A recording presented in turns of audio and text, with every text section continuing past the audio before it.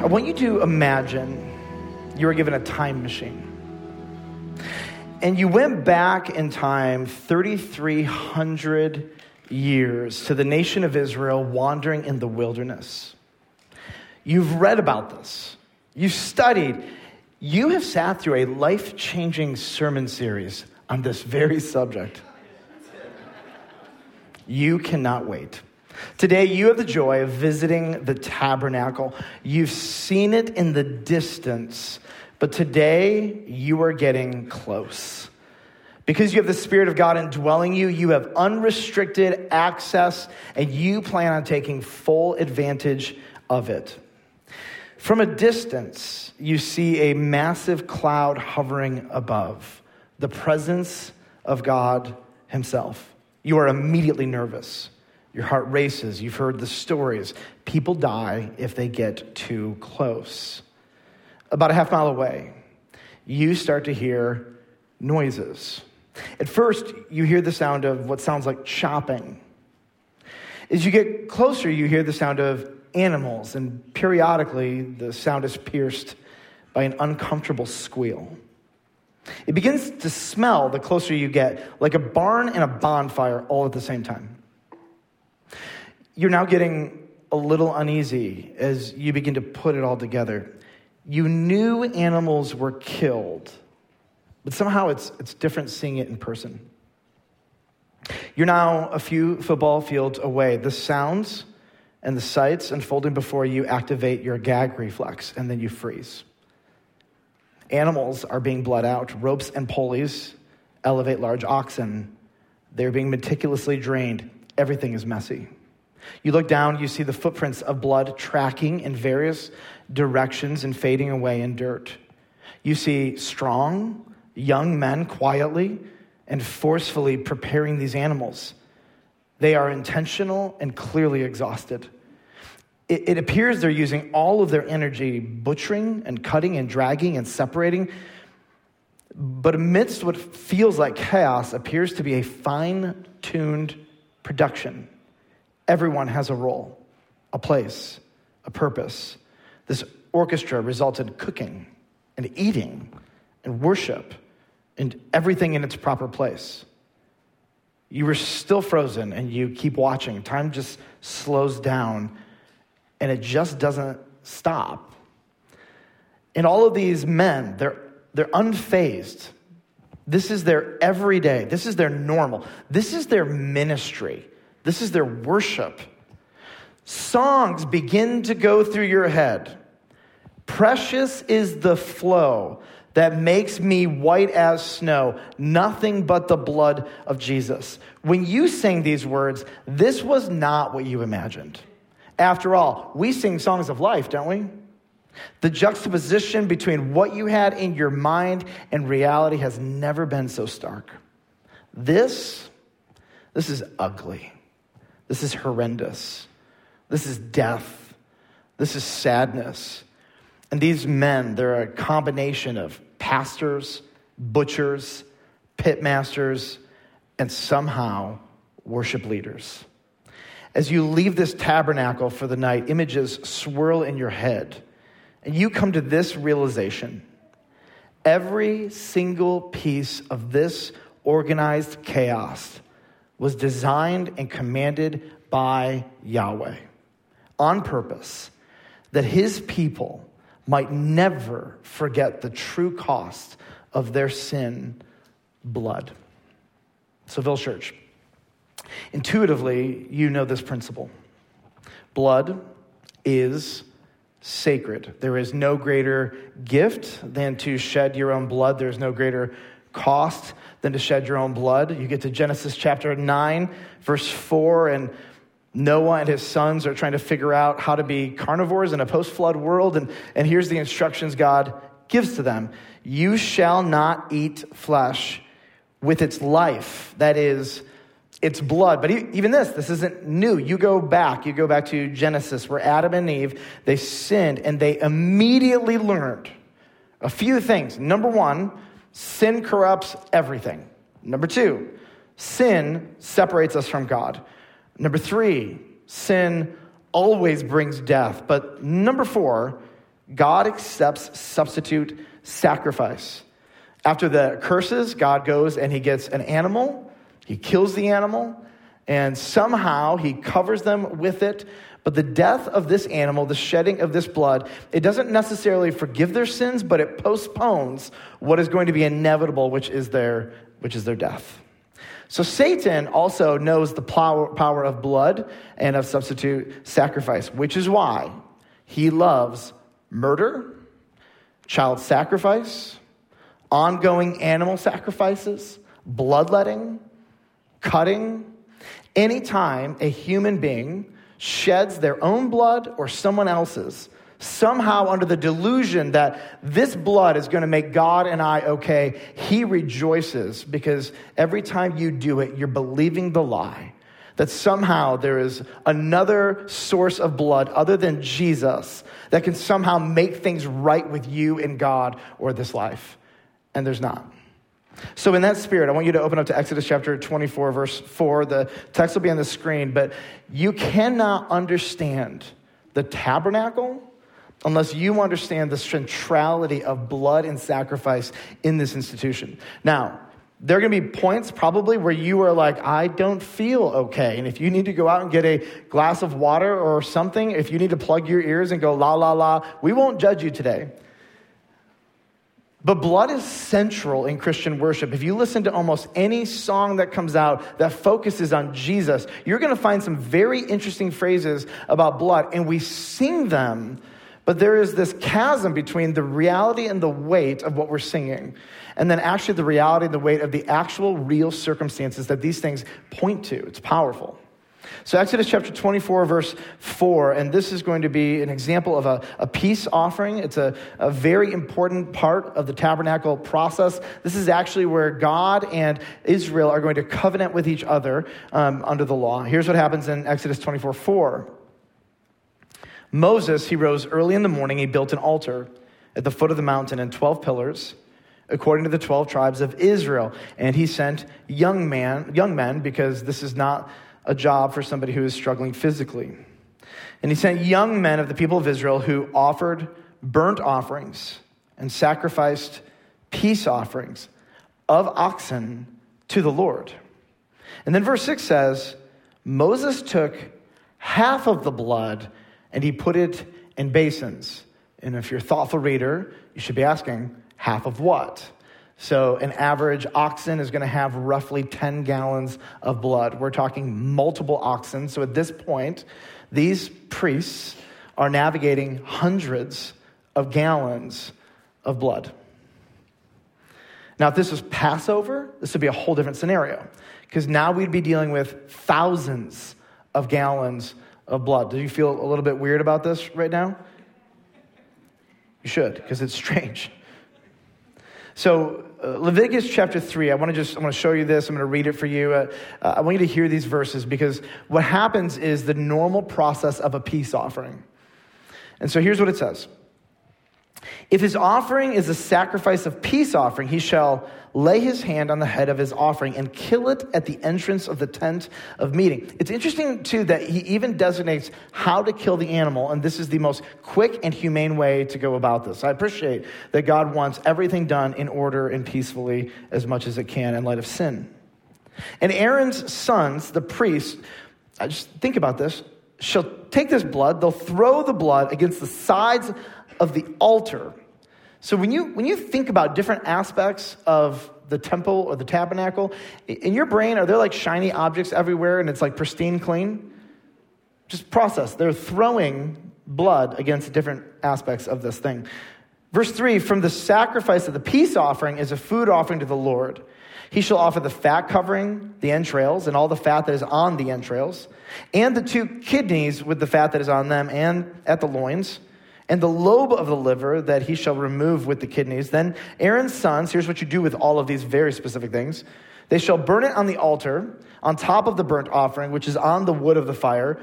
It is a food offering with a pleasing aroma to the Lord. I want to take a moment and just highlight a couple facts for you. Number 1, the priests who did this, they ate almost all the food. So in case you're thinking this is just massive waste, this is actually the way they ate. This was their job, and then they were fed by many of the sacrifices and the offerings of the temple. One of the things I love about the way God structured this is most of the food had to be eaten that day. Some of the food could be eaten on day 2, but none of the food could be eaten on day 3, because guess what happens to meat in a hot environment on day 3? It gets pretty disgusting. So I love that even God is considering the safety, if you will, of the people in this entire process, and he is meticulous and detailed. Here's the third thing I want to draw your attention to. I'm going to go with a random number that I feel like is pretty accurate. 98.7% of you. I see one exception, and there might be another one here. You do this all the time. The only difference between you and them is they have the guts to kill what they eat. So when you step back and you're like, how could he? Every time you go to a supermarket and you pick all these choices of meat, I want you to remember, actually, like God, this isn't new. Animals are here for eating this side of a fallen world, and it should be done humanely, etc. I'm not advocating any sort of diet. I'm just saying, before everybody gets all up in arms emotionally, or non-Christians say, look, that's brutality, it's literally all around us. And so I hope there's at least a little bit of empathy here that this isn't crazy, but this is the way they live and the way they survive. And what God does is he brings order to this entire process. Now let's go back to Exodus 24. We left off and we have hundreds of gallons of oxen blood. Half of it are in basins. Are you curious what happened to the other half? Some of you are like, nope, I'm fine. I can go right out this door and never know. Well, I'm going to tell you. Chapter 20, verse 6, and the other half of the blood, he threw it against the altar. Do you remember we just read Leviticus about the process? So that's what they do with that. But then they're not done yet. Verse 7 says, then he took the book of the covenant. This is the 10 commandments and a whole bunch of laws that God had already given to Moses. Somehow they put it into some form that this is the words written that God, Yahweh, wants for us. He took the book of the covenant and he read it in the hearing of the people. And they said, all that the Lord has spoken, we will do, and we will be obedient. Do you think they're going to keep that promise, by the way? Probably not. Verse 8, Moses took the blood and he threw it on the people. Amen. Ew. And said, behold the blood of the covenant that the Lord has made with you in accordance with all these words. Covenants were always inaugurated through blood. But I want to tell you why a covenant is life or death in this culture. It's life or death because you literally, your life, everything about you, when you went into partnership with someone else, if they didn't keep their word, it would have devastating impact on you and your family. So covenants were sacred, and it was the way families and tribes actually learned to survive together. If you do your part, I can do my part, we can work together. I mean, think about even just America, right? The trucking industry goes down. What ceases to function? Everything. And in their world, you have two different families and tribes, right? One of you doesn't do your job. Nobody else can do their job. And so you enter into these covenants, and covenants were always inaugurated by blood. Let me tell you why.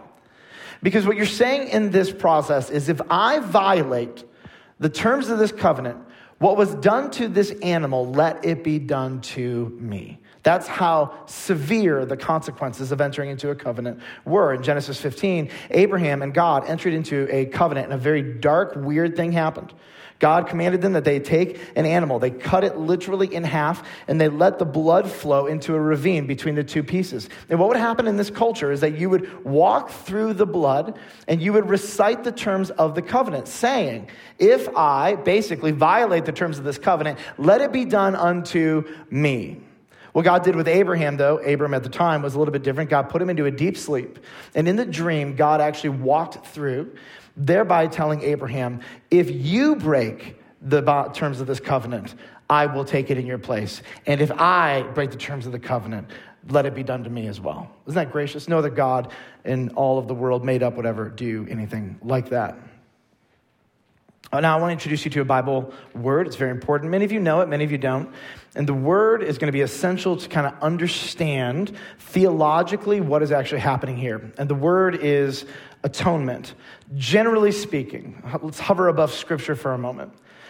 Atonement is an offering to make right a wrong. So if there's been a wrong done, if I want to atone for this thing, I'm going to usually give something or sacrifice something for it to be made right. Every system of government has some judicial avenue by which atonement for different things can be made. And in God's economy, what we find here is that sin is a violation of our relationship with God, and he has his own judicial economy. And here's the basic rule and principle of God's economy, that the only way that sin can be paid for is by blood, period. And so here's what we find. There's an atonement structure, and when the Christians and Jews talk about atonement, we're not just speaking of the concept generally, we are talking about the reality that sin requires blood atonement. And so what God is doing is he has built an entire worship sacrificial system, mandated it by law so that he could sear this eternal principle into the minds of every child and adolescent and adult in the entire nation. Sin must be atoned for by blood. Now, let's jump to the New Testament. We're going to go to Hebrews chapter 9, because what Hebrews chapter 9 does is it actually retells Exodus 24, but tells it in light of Jesus. And so Hebrews chapter 9, verse 18, here's what he says. He says, therefore, not even the first covenant was inaugurated without blood. Again, you cannot enter into a covenant unless there is the shedding of blood to remind you of the weight of the promises. Covenants are not like willy-nilly flipping things that you walk into. They're very serious, lifelong contracts. That's the major purpose of a covenant. Verse 19, he says this, when every commandment of the law had been declared by Moses to all the people, it's the book of the covenant, Exodus 24 mentioned, he took the blood of calves and goats with water and scarlet wool and hyssop, and he sprinkled both the book itself and all the people, saying, this is the blood of the covenant God commanded for you. And in the same way, he sprinkled with the blood both the tent and all the vessels used in worship. Is this kind of like reshaping your notion of the tabernacle a little bit? Like in your brain, isn't it neat, nice, tidy, and cozy, and everything is just really clean and simple? And in fact, the more you just read into this, you're like, wow, this is a very complicated, messy, really just process. And then verse 22, here's what he says. Indeed, under the law, almost everything is purified with blood. The reason he says almost is because you could also purify it with fire or with water. But most things are purified or set apart or atoned by blood. And then he says this is the principle. This is the big so what of all of this. He says, without the shedding of blood, there is no forgiveness of sins. Without the shedding of blood, there is no forgiveness of sins. The reason this feels like nonsense to Western American Christians is because we have no category for the severity of sin in the sight of a holy God. The reason it feels nuts is because sin should not cost the death penalty. Sin is not that big of a deal in our mind. Now, if you grew up daily realizing the weight of sin, that sin required blood, by watching animal sacrifices or even just being near it, or having your father take your lovely lamb that you grew up with and you named Fluffy and then you sent it off, right? You're feeling the weight of this, are you not? Like, this is ingrained into the very rhythm of how you have grown up and you've seen life. You know that sin is a huge, huge deal. It's a huge deal. We come back to this principle. Blood is sacred, and this is atonement. And what we also learn as we get to the New Testament is that the blood of bulls and goats, they cannot take away sin. They were metaphors. They were arrows. They were cultural preparations. That it is only through the blood of Jesus that our sin could ever actually be paid for. I want to move to our so whats. And from the book of Hebrews, the author of Hebrews takes this concept and then he tells us, here's what this means. Like, if you're wondering, how do I apply this passage? Well, the author of Hebrews did some work for us, and he actually teaches us this principle of atonement. Here's how he wants us to apply it. Number one, therefore, draw near to God through Jesus. In verse 19, he says this, therefore, brothers, he starts off with therefore, basically saying, in light of everything we just said, in light of atonement, in light of blood, in light of sacrifices, in light of priests, in light of this whole tabernacle temple structure, in light of all of this, here's the so what. Brothers, since we have confidence to enter the holy places by the blood of Jesus, meaning, if you have trusted in Christ, I want you to hear me, you have full access to God anytime you want by the blood of Jesus Christ. Christians, listen to me for a moment. There are false religions all over the world proclaiming to give you access to God, and they don't. They're telling people that if you do these rites and these rituals and you accrue enough good works and you do this mantra that maybe the ear and the heart of God will bend closer to you. And Village Church, let me just tell you this. You have full access right now. Open up your Bibles, pray, act like you have access to the throne room of God through the blood of Jesus, because you do. People all over the world are groping to get near to God. They are throwing up empty prayers, hoping it lands on ears that are going to listen. And you have full access. Every word as a follower of Jesus that you utter to God, he hears and he cares about, he responds to. Everything. You have full access. Act like it. People would give anything to know with certainty that God loves them and cares for them, let alone calls them sons, let alone gives them his spirit, let alone gives them his word, let alone serves us and ministers to us, let alone gives us the angelic realm who supports us and fights wars on our behalf. I mean, our God loves us and we have access to him through the blood of Jesus Christ. Now, how many of you are super grateful you don't live under an old covenant system? Holy moly, right? All of that and no bacon drives me nuts. My goodness.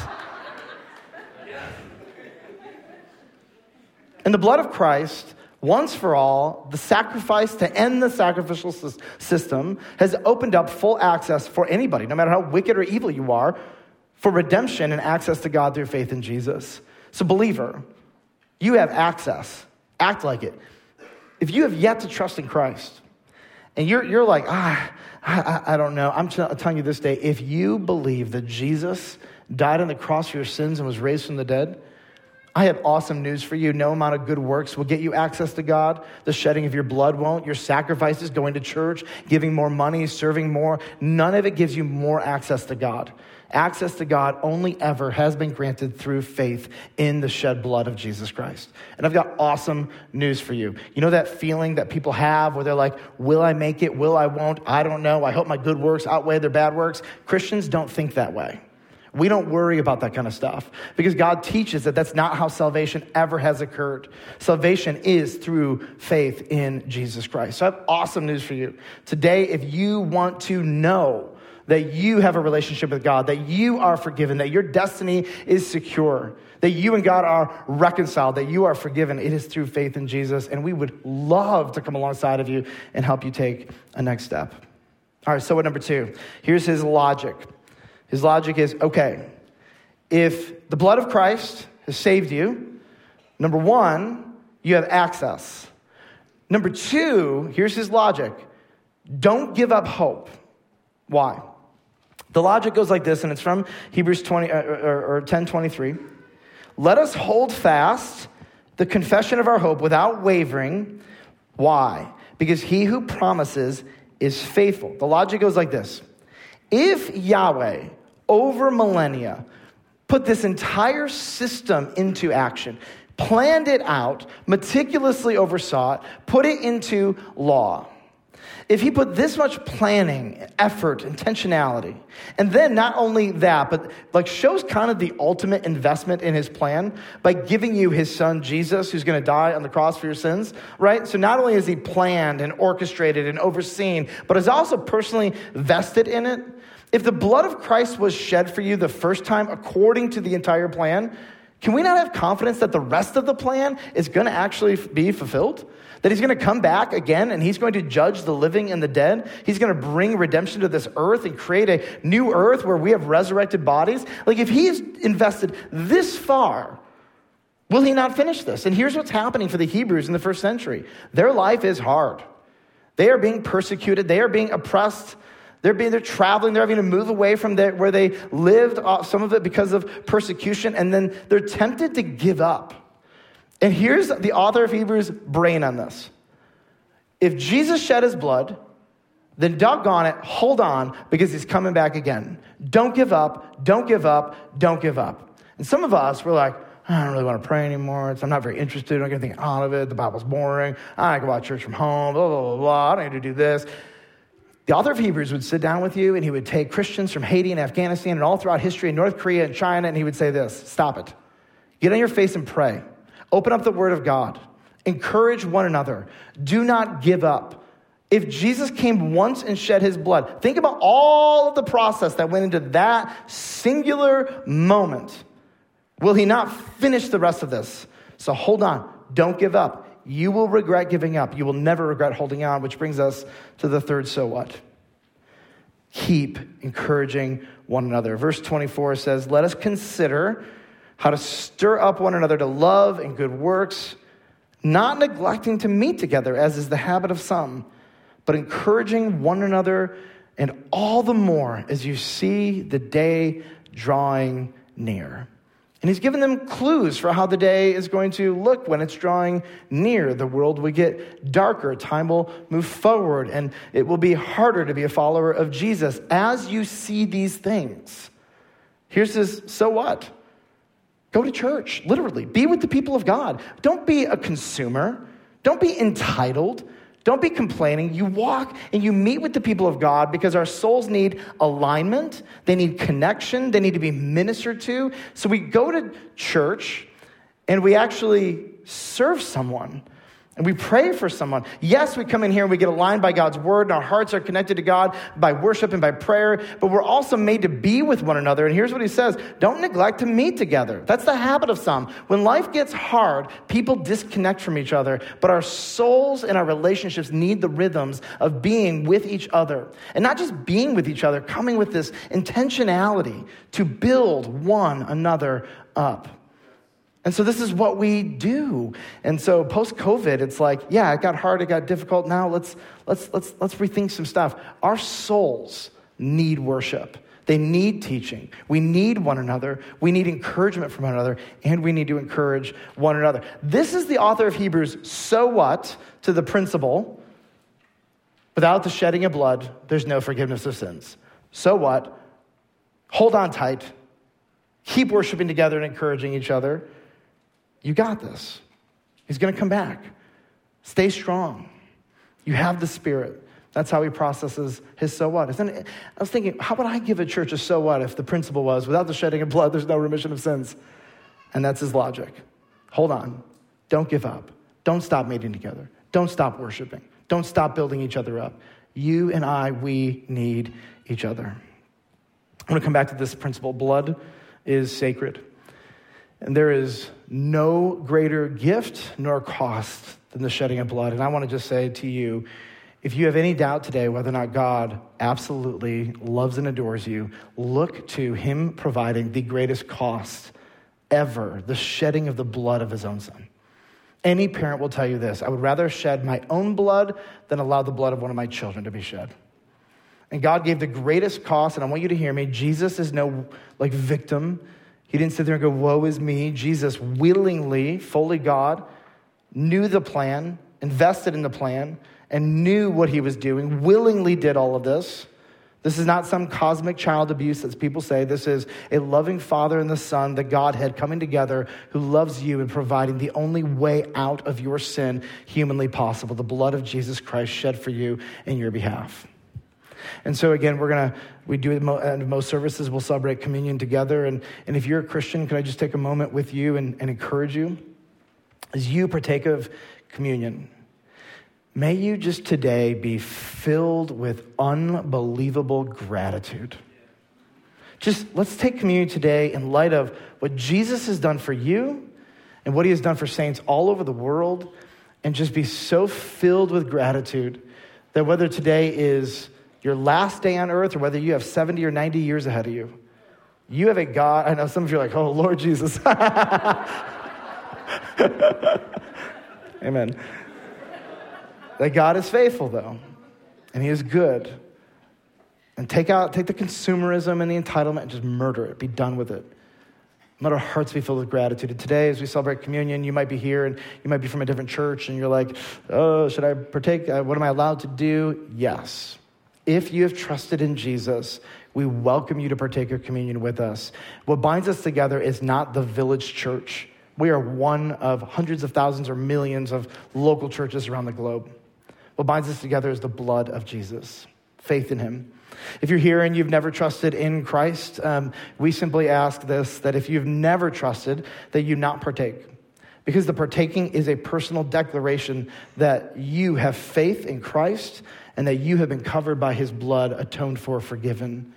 Today may be the day, though, where you're like, you know what? I actually want to trust in Christ. So here's what I want to encourage you to do. When we partake of the elements, partake with us as your first declaration that you believe in Jesus Christ. So here's how this works here over at this beam on my right and the beam on my left. And in the middle, there's a basket with elements. In just a minute, we're going to have a time of silence and we're going to sing together. And during the song, you are welcome to get up and go grab an element and bring it back to your seat. We're going to partake together at the end of the song. I'm going to come up and read some scripture and then we'll partake together. Sound good? Let's have a time of silence before the Lord.